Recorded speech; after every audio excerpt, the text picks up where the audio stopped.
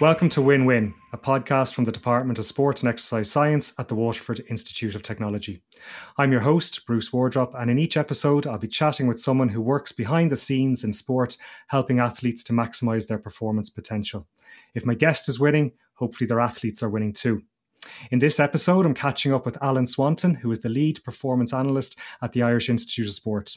Alan, welcome to the podcast. Thanks a million for taking the time to speak with me today. No problem at all, Bruce. Thanks for the invite. And I have to say, it's the first time I've done one of these, so you'll have to bear with me. Oh, well, I'm a relative newbie at this as well. We're a few episodes into the season, so we're all learning as we go.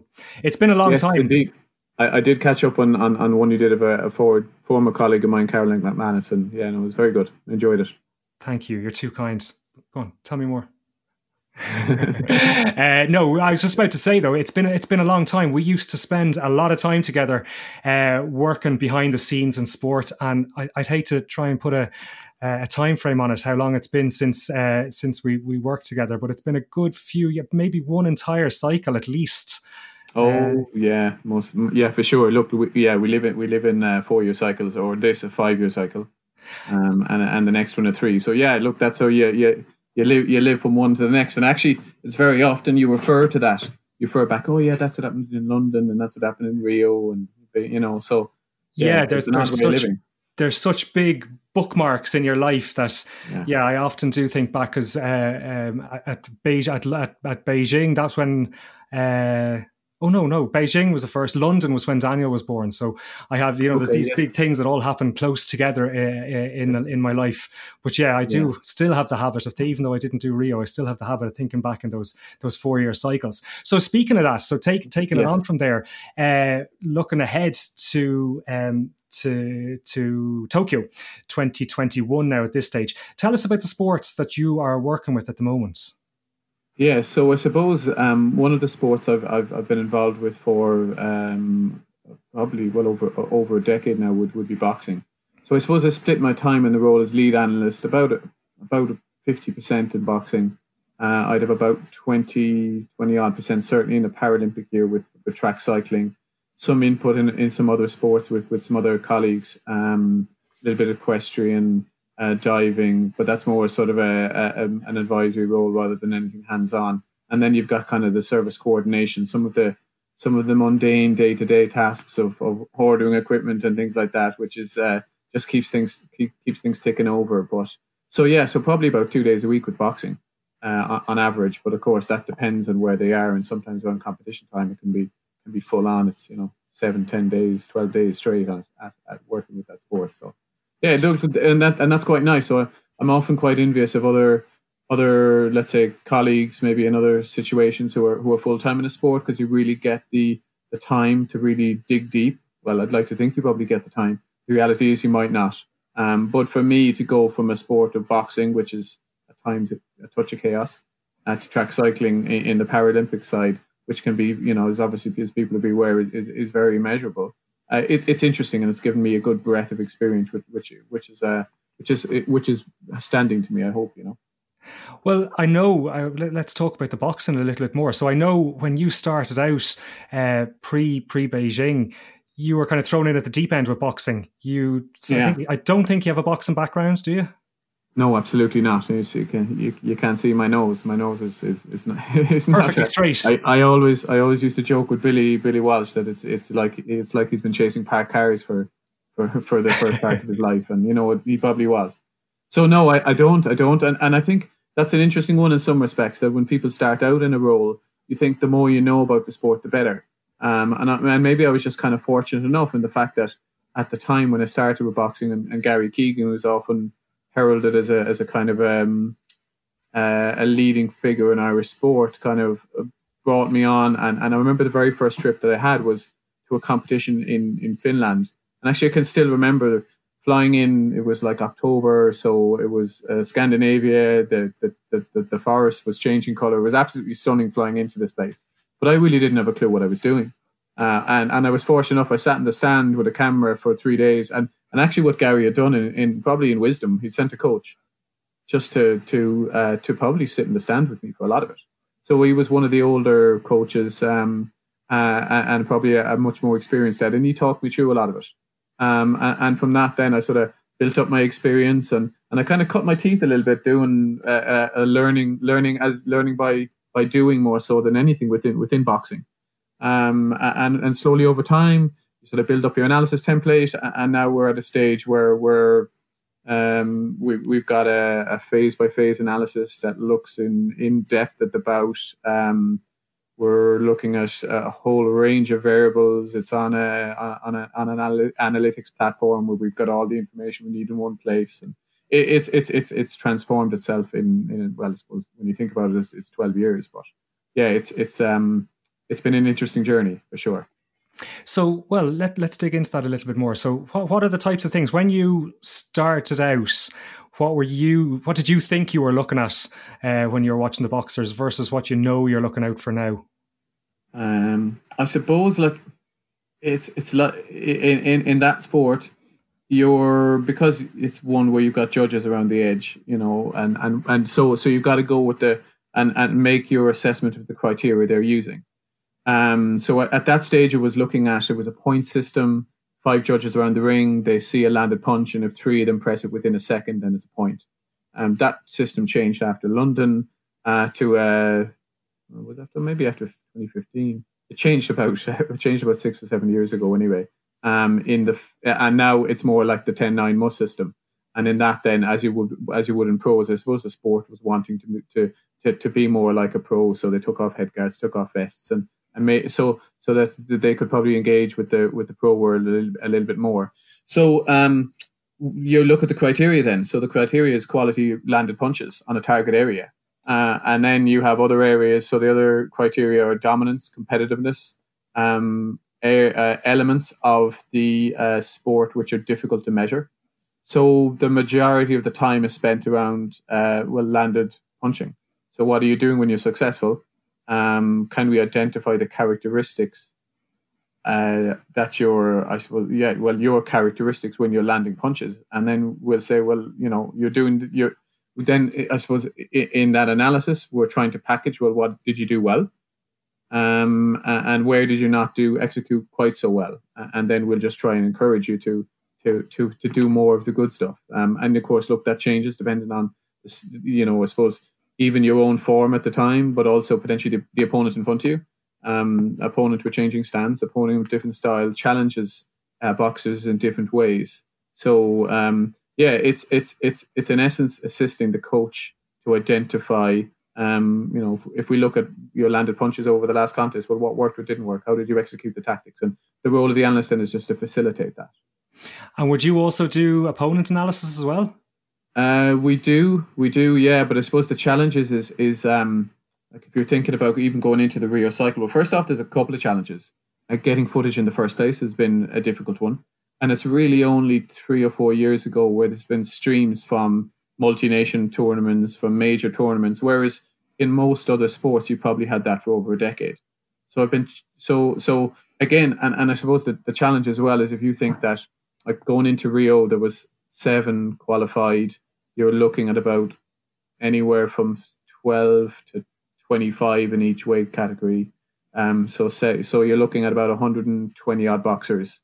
So how do you profile 120 people? And then you have all the pieces around. Well, have I got the footage that is them competing with competing against someone with a similar style to Ireland? If they don't, if they're competing against an opponent who's a different style, well, then is it really useful as a profiling tool? Because what they'll do against, let's say, someone who's say if an Irish boxer is a counter puncher, so they're kind of teasing and waiting for people to come and then they counter. But if then your opponent is up against an aggressive boxer, the opponent will change their stance for each of those. So you've got to then have enough footage on that opponent against counter punches. In a world where it's hard to get footage, we don't see the Cubans that often. Certainly, a lot of probably the South Americans, the Kazakhs, the Uzbeks don't really travel that much. So it's a touch of a minefield. So you could spend a lot of time looking, and look, we do for sure.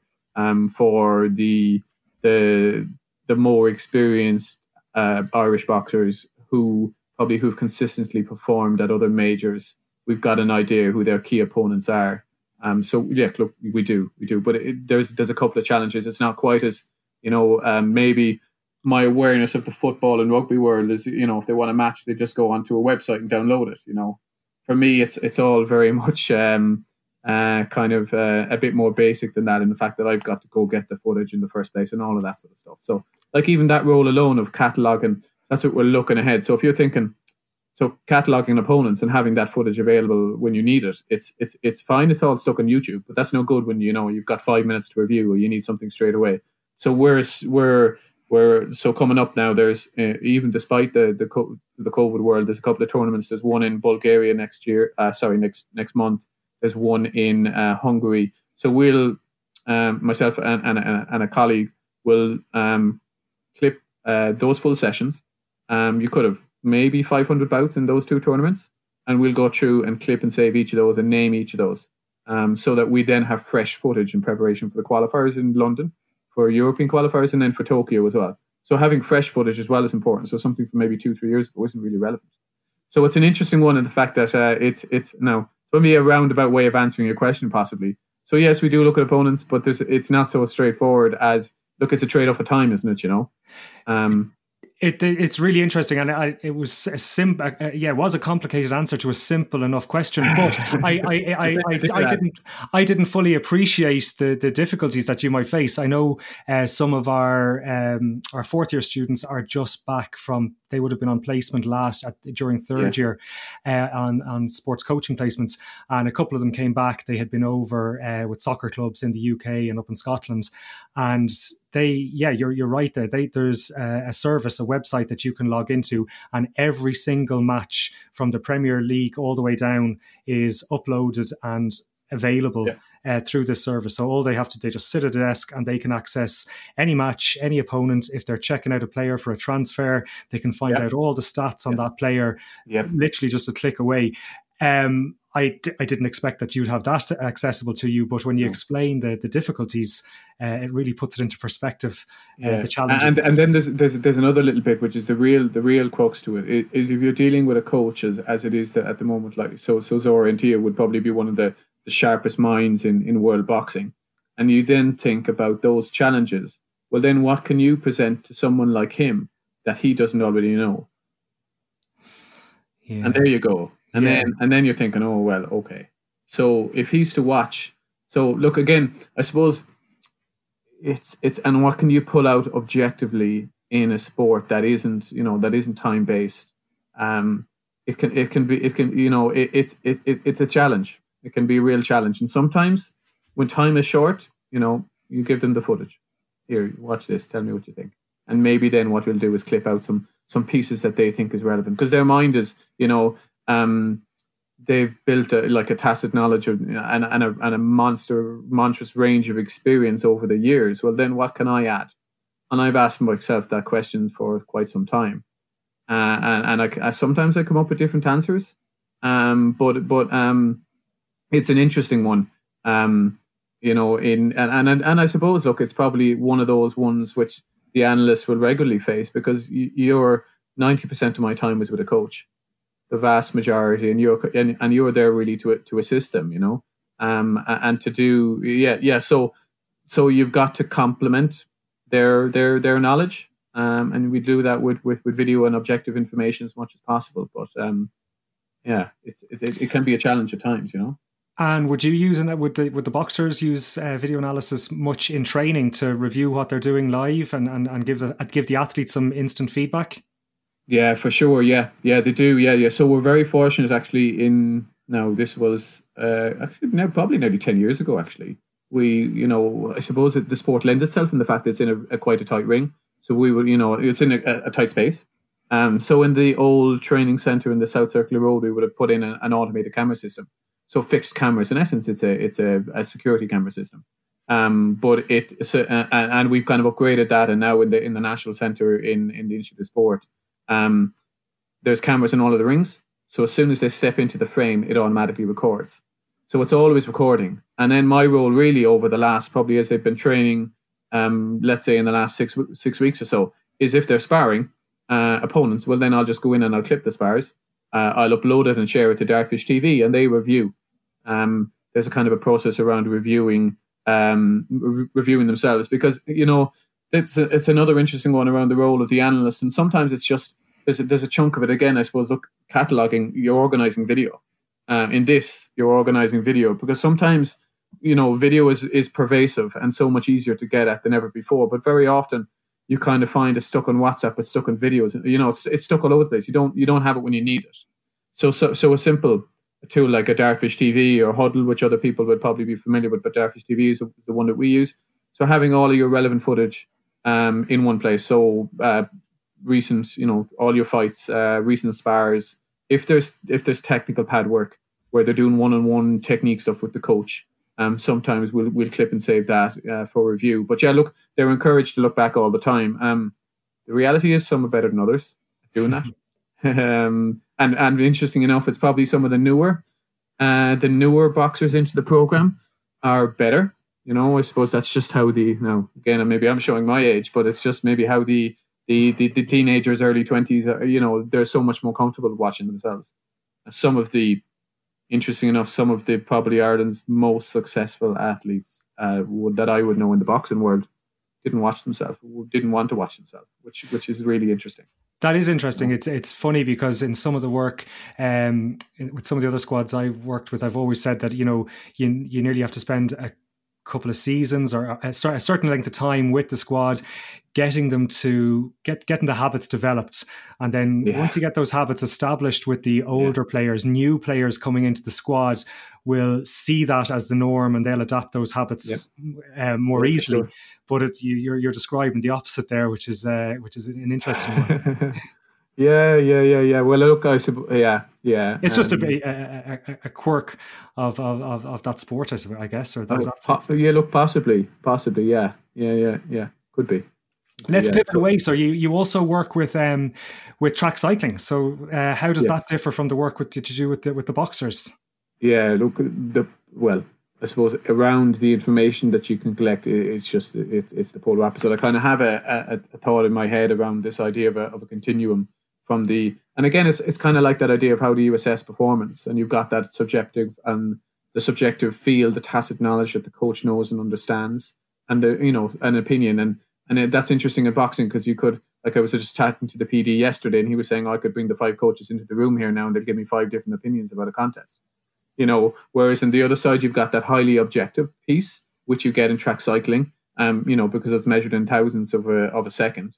And the use of tech, SRM in particular, power meters. There's a lot more power meters on available at the moment, and how then you can quantify that sport is a lot different. So again, I suppose my time is in track cycling is very much, I suppose, my role is dependent on time. I think if you go to maybe a British cycling or to the Kiwis or the Aussies or the Germans or the Americans, where they might have 1 or 2 full-time analysts, the depth that they can go into is probably a little bit different. So for me, it's in the para program, it's been largely based around obviously the track itself. So attendance at World Championships, and then it's key points in the training phase, because the group is based in Mallorca. As I'm sure people are aware, there isn't a track in Ireland just yet. It's been muted for some time, and I think they're meant to break ground this year. But so the team do a lot of their work on the road. They'll go to Mallorca for 10-day camps. They'll probably do 3 or 4 of those, and they lead up to our majors. So I will go in then for 3 or 4 days for dress rehearsals.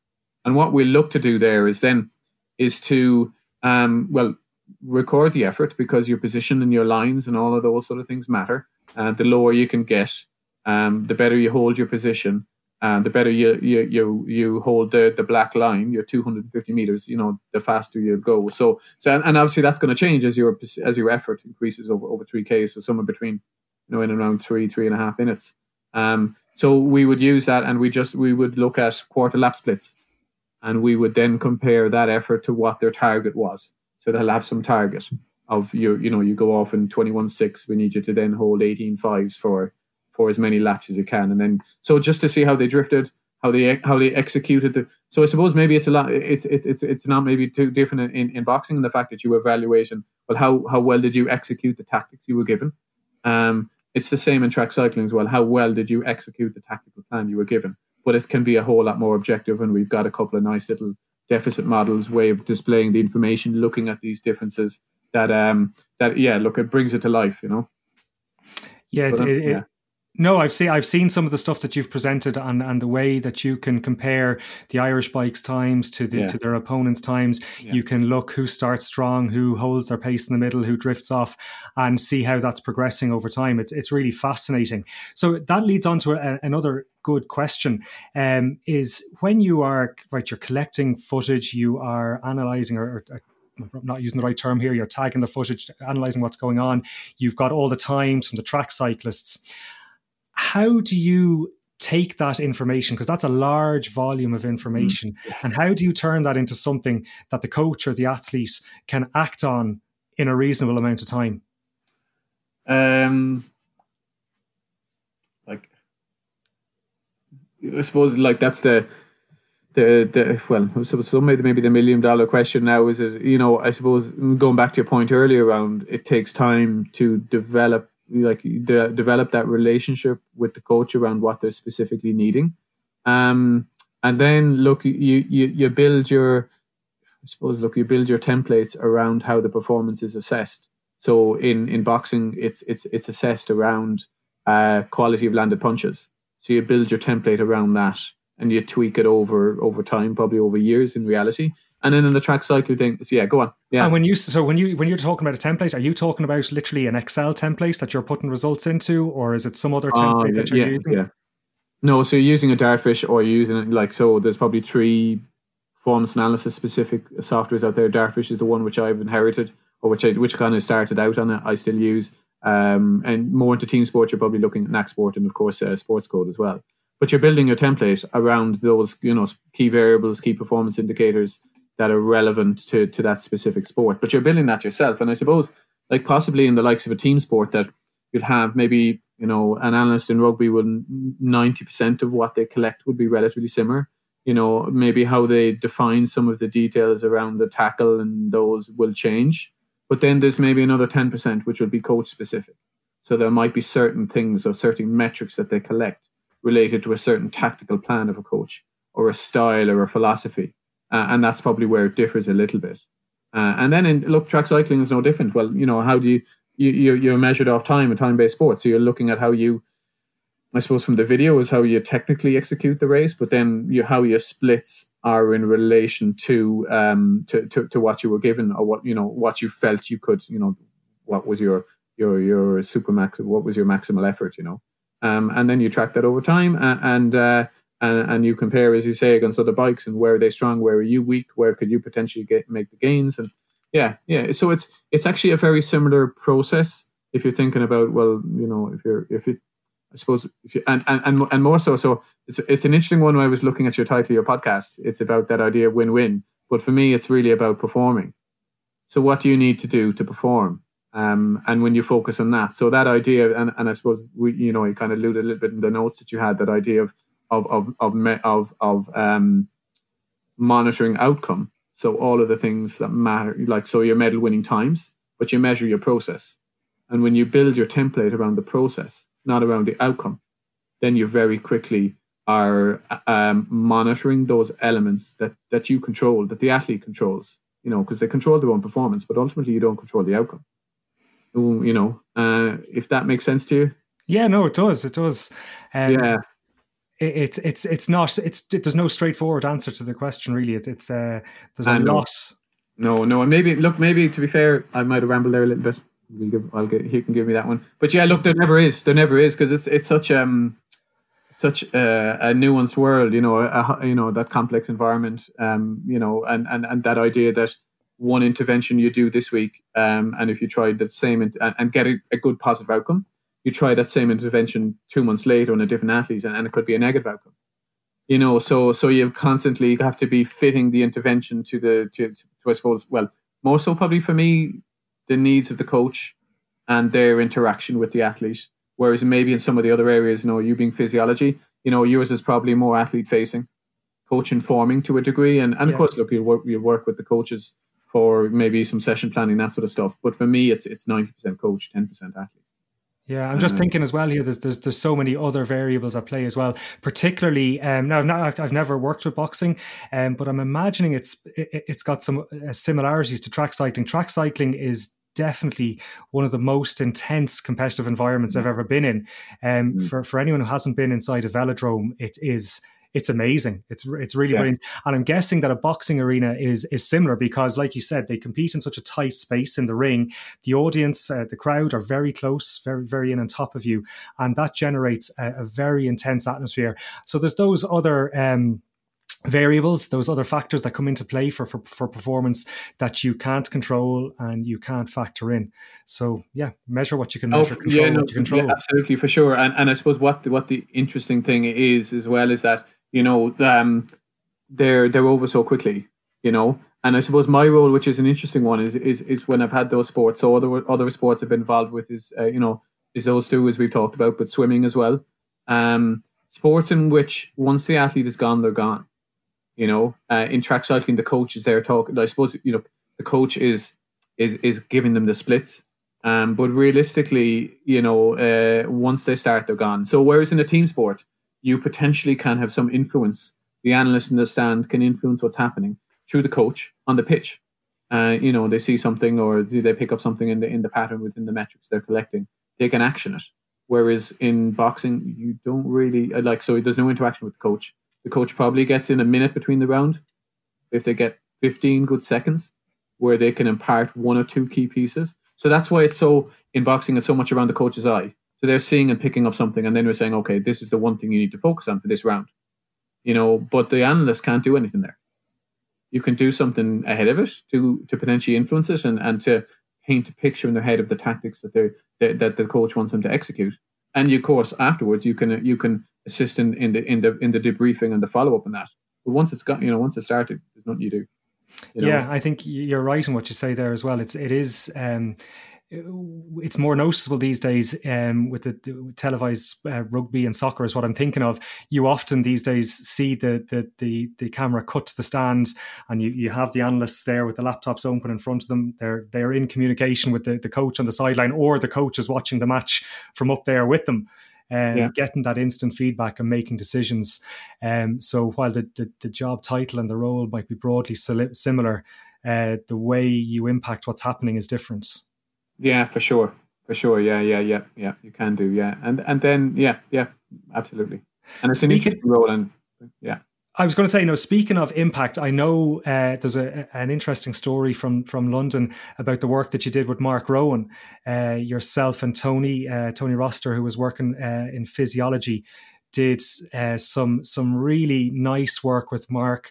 For those who don't know, Mark Rowan is a paracyclist, and he won a gold medal in the men's time trial and the men's road race at London 2012. So you might fill us in on the work that you did with Mark and the impact that I'm saying that you had on his performance. Yeah, well, that was an interesting one, I suppose, in the fact that it's the closest we get to a game. So it's the only opportunity that I've had for a game. So if you think about Beijing, London, Rio, there was no opportunity really to get to the venue ahead of it. So what we had there was the track was open for half hour on a Monday afternoon. Half hour, but a 4-hour window on a Monday afternoon, sometime in May, as far as I recollect. So the track in question there was Brands Hatch. So they held a time trial on the racecourse, on Brands Hatch racecourse, a closed loop. Yeah. So track courses, So the course was open. So you had probably 50 paracyclists running around on the course. You had probably 20 cars, and so we were following Mark. And what we would have done at the time was just follow Mark, doing a couple of doing I think 2 laps. And what we would have done with that then is taken that footage. And the power data which he would have delivered in those efforts. So for him, he was going, I think he was probably maybe 3 or 4 days after competing at a World Cup. So he kind of had an idea what the course was looking like. So he kind of had a rough plan of how we would go and do that. So he was racing as much as, so he would have done 1 lap. He was racing. So maybe about, I think the laps were about 12 to 15 minutes. We followed with a camera in a van, and then we would have then taken the SRM data and overlaid that in the video. And I suppose in conjunction with the coach, divided the course into key segments. There was, as far as I recollect, there was certainly some technical pieces around corners, which he was able to practice and replicate in Ireland. But also he was able to take those, I think there was a hill which was about 2.5 minutes long. We knew, so from that then we knew the average power he should be hitting for that. So we would have set up and then, for that then, the physiologist would have had a physiological profile of them, would have known the lactates they were hitting at certain power outputs. So then you're able to replicate the course as much as possible on turbos. Let's say they probably use it maybe 4 or 5 times in the lead up to the games. But again, it's very specific. I suppose again, look, it's painting a picture in your head of what you're going to do in race day, and that's maybe the role of the analyst, is to paint that picture, assist the coach in painting that picture as best as you can. But I suppose you have the benefit here around not just having the picture in your head of what the course looks like, but your physiological load as well, so you can be very precise. And again, look, the execution or training specifically to execute a certain race plan. So yeah, look, it was, I suppose maybe you look back at it fondly, because it's it was a positive outcome. But sometimes you'll do those interventions and maybe the outcome isn't there, but then you ask yourself, so I think the success, and maybe this is an important one for the students, is the success of the intervention is not defined by the outcome. Now, there I think certainly Mark was, and actually there's a really interesting, you bring that up a little bit out of the blue, but we're looking to replicate that with a road cyclist, so a marathon road cyclist for the Tokyo track, and actually we're meeting them tomorrow morning to talk through that. Cool. So it's interesting you bring it up, and Mark Rowan is his coach now. Really? So yeah. So I'll catch up with Mark Rowan tomorrow morning. I haven't met him in years. He's based in Portugal now. He retired after not too long after London.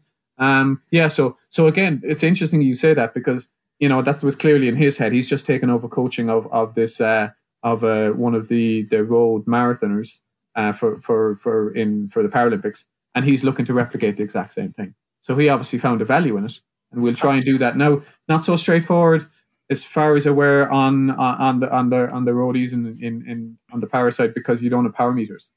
They don't, that's more so in track cycling, because they're more pushing onto the rims. So it'll be interesting to see what we can do and how we can replicate that. So that most likely to be on a treadmill. But we'll see. Yeah. So look, it's a good, and maybe it's a really good example of the collaboration with other service areas. In that as well, you're also able to bring in sports psych. Obviously, the coach, the coach is planning the session. You bring in sports psych and say, at certain points, well, what are you thinking? How then do you need to approach your race plan? So there's a load of bits to it, and I think the best interventions are those which are certainly in the real applied field of when it's cross collaboration with other colleagues. It's one that always stood out in my mind as really innovative. I think these days with like the likes of Zwift, and for it's not unusual to say, oh, I've raced up on Fontu, or I've done you've done something like you've done it at home on your bike in front of your telly. But that we're going back to 2011, 2012. There, Mark was doing his training at home on the turbo trainer with the track on the telly in front of him, and he was able to relive the course and practice it and visualize it. And it was really, really innovative work to be doing back then. And obviously the outcome was great as well. I think I'd still be asking you about it even if the outcome wasn't as good. Yeah, good. Okay, thanks for that. Yeah. And while I'm giving praise, I think I always do consider you specifically to be a bit of a pioneer when it came to performance analysis, particularly in Ireland, because you were doing it back before it was even a thing, or before I'd even heard of it. There's been one of my other guests had said, and I hadn't really thought about this, back when we were undergrads and studying, like there were certain disciplines that weren't even a thing, like strength and conditioning wasn't a standalone discipline, 10 or 15 years ago, and performance analysis was certainly only very, very new, and you were the only person I knew doing it. So how did you get into it back then? Yeah, I suppose a lot of it by chance. I suppose I would have. So my background would be a sports science background, which for me I think really does stand to you in the applied field, because you've got an appreciation of each of the ologies, which I think is important. And then I was working as a technician in UL. NCTC at the time was just based in the same building. So I moved from a technician within the lab in the teaching environment into the testing lab at NCTC. And then at that time, so I would have been involved with the setting up of just, assisting the physiologist primarily, really. And I just, there was time requests coming from some sports just primarily around the use of video. And can you assist? And just, back then I think it was still tapes. It was still working on tapes. And we're not that old. Yeah. Well, yes, I know. Yeah. So it's kind of transformed now, where you've got 240 frames per, a second on your phone, and it's pervasive. So I kind of morphed into the role more so than anything. And then I was probably fortunate enough, as I know Caroline alluded to there, to run into Gary Keegan, to Billy Walsh. I suppose Gary and Billy in particular, and they kind of took me under their wing, and I kind of learned by doing, again, focusing the analysis around the key variables that you could measure, and I sort of learned my trade in that sort of way. And I think around that time, the first Masters in the world would have been starting out in Cardiff. I think that was kind of early noughties, maybe, when it did start. But yeah, I suppose I kind of learned by doing. And look, now there's, Masters in Carlow in Ireland, and there's probably hundreds of Masters around the world in the area. But I think I kind of count myself to be quite fortunate in the fact that I suppose I was provided the opportunity by a lot of good people in order to learn my trade and cut my teeth. And I suppose, looking back now, probably are quite naive about a lot of things that you would have done. So look, I learned by doing, and I learned by reflecting year on year and trying to do something different. There was a time in my first decade of career, I kind of always would have reflected at the end of each season, and I say, okay, what can I do a little bit differently this time? And that sort of snowballed and iterated. And then before I knew it, I was spending more of my time in the PA role, and that's probably about 12, 13 years ago now. And it's kind of just evolved since, really, And I suppose the service area has evolved around in conjunction with that, and largely tech based, the ease of software, the ease of footage, all of those things, and then your data pervasive, your data analysis, the emergence of analytics, all of those things. But what is the iPhone? About 11 years old now? Is it maybe 12 years old? Yeah. So I was starting around the time of the first iPhone. Yeah. I know, it's funny you should say that about the quality of the video footage from phones these days. A few years ago, when I was the technical officer in Waterford, we were buying cameras for students to use for practice video analysis. But sure, almost as soon as we bought the cameras for work, the phones were better. Yeah. And so nowadays we just say, well, here's a camera, but your phone will do as good a job for this at this level. They do. Yeah, the only thing you're lacking is zoom. Yeah. Even you're getting that now in a lot of the phones as well. Yeah, it's on the top end phones are probably there. Yeah, and maybe that's an interesting point in that fact. Video is easy, but I don't really know people still use it well. To use it, and I suppose maybe to emerge a little bit onto how you'd use PA in a youth sport environment. You use video well. You catch people doing things right. You pick out the good things, and you develop people in that way. But I'm not fully sure that even my experience within the sharp end of Irish sport. There's some sports who I still think could be doing better with video as a starting point, and that's your foundation for PA. Really, have you got all of the video you need? Can you find it in 30 seconds? If you can't, then it's just not well enough organized. And then you build on that. Yeah. So your systems are just as important as well behind the scenes. Yeah. So on that, we've talked about how you got started out. What about some students who might be starting out now and looking to maybe forge a career for themselves in the area? Is there anything you mentioned there that you were young and naive when you were starting out? Anything that you wish you knew back then that you know now, or that you'd tell yourself again if you were getting started out? Look, it's a different time for sure, but yeah, and it's look, I do acknowledge absolutely it's a far more competitive world now than it would have been then at that stage.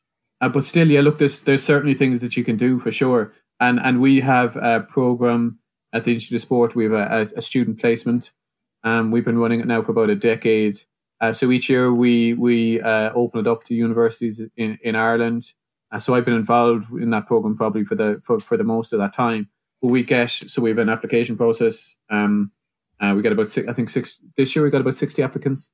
3 of us review CVs, so we're looking at the different pieces within it. And the stuff we look for, certainly from my own perspective, is obviously a little bit of an interest in PA I mentioned in it, but also what experience have they got outside their own course? So very often there's opportunities provided within the course to get skills, to get experience, all of those sort of things. But what have they done themselves on top of that? And that's one of the things that really jumps out to me. So how are they? Like what extra experience have they got? Because someone who is curious about the area will create those opportunities for themselves. Will build the relationships around.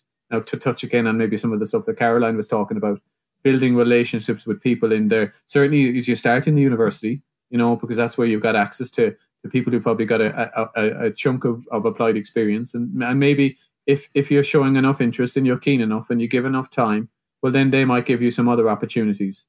And look, it's experience in as many sports as you possibly can. So, and I wonder, I don't know, maybe you'd have some thoughts on this. I would imagine that if there's a student who is a passion for GA, all of their experience in GA, while would it be of interest, they should be looking to expand their horizons, to talk to as many people as they possibly can. In different, so if it's strength and conditioning, they're interested to talk about people who are working in boxing or in athletics or whatever else, to sort of to get an insight from how they apply, probably the principles of conditioning in different sports, because they will be different for sure.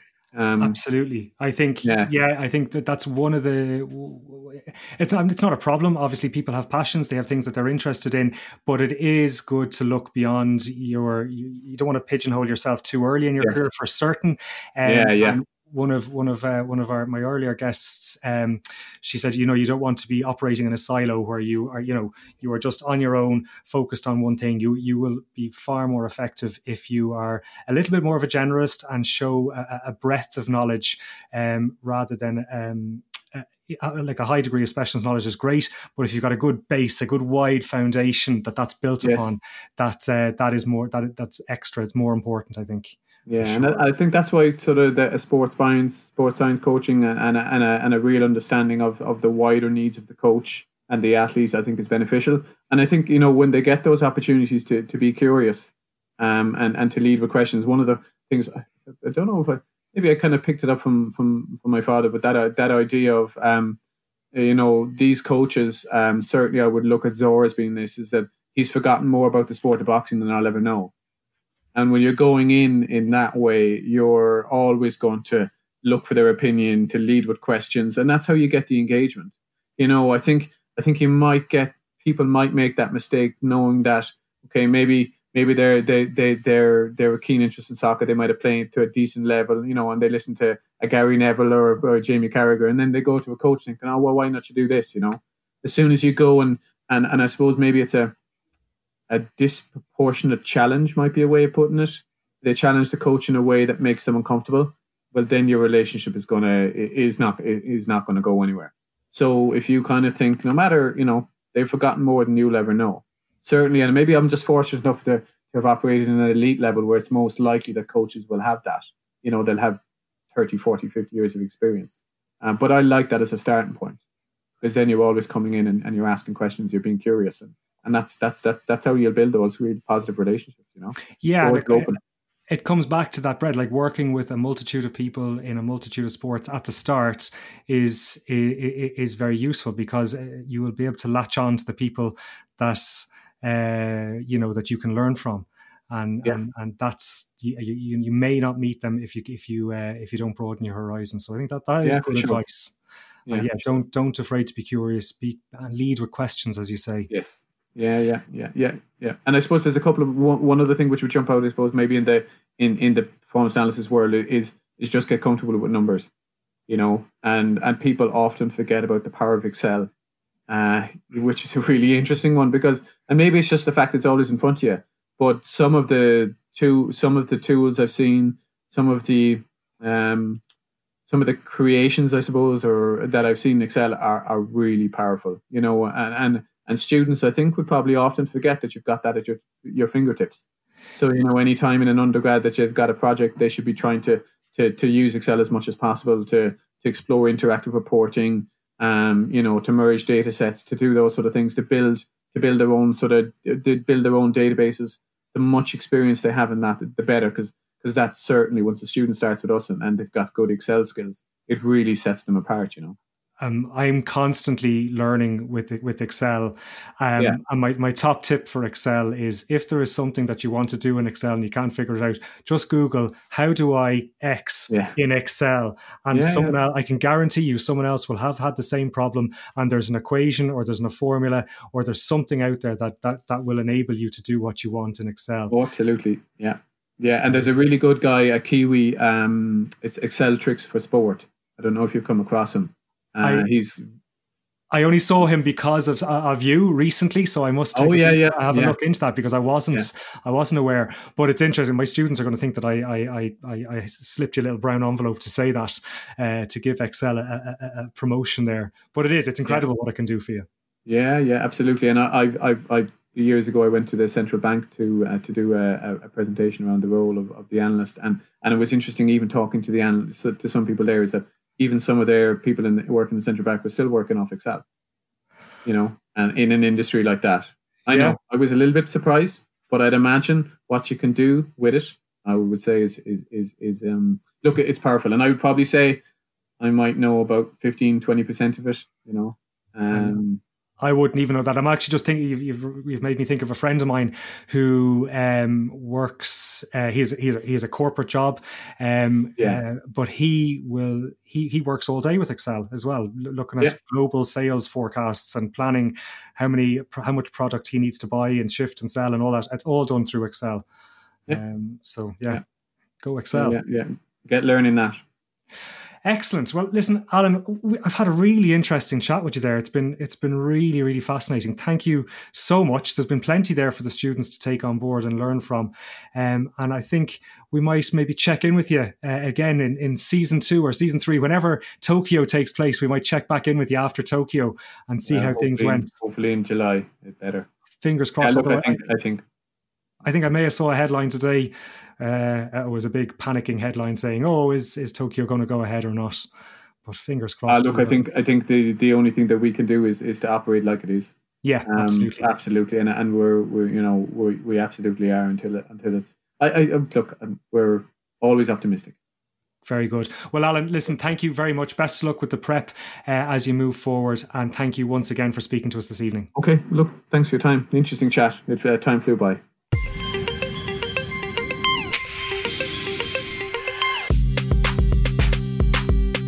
That was super. Alan and I worked together on the Beijing and London Paralympic cycles, along with Alan's wife Tony, who's a physiologist with the Sport Ireland Institute. I have great memories of the time we spent together. It really was a big part of my life.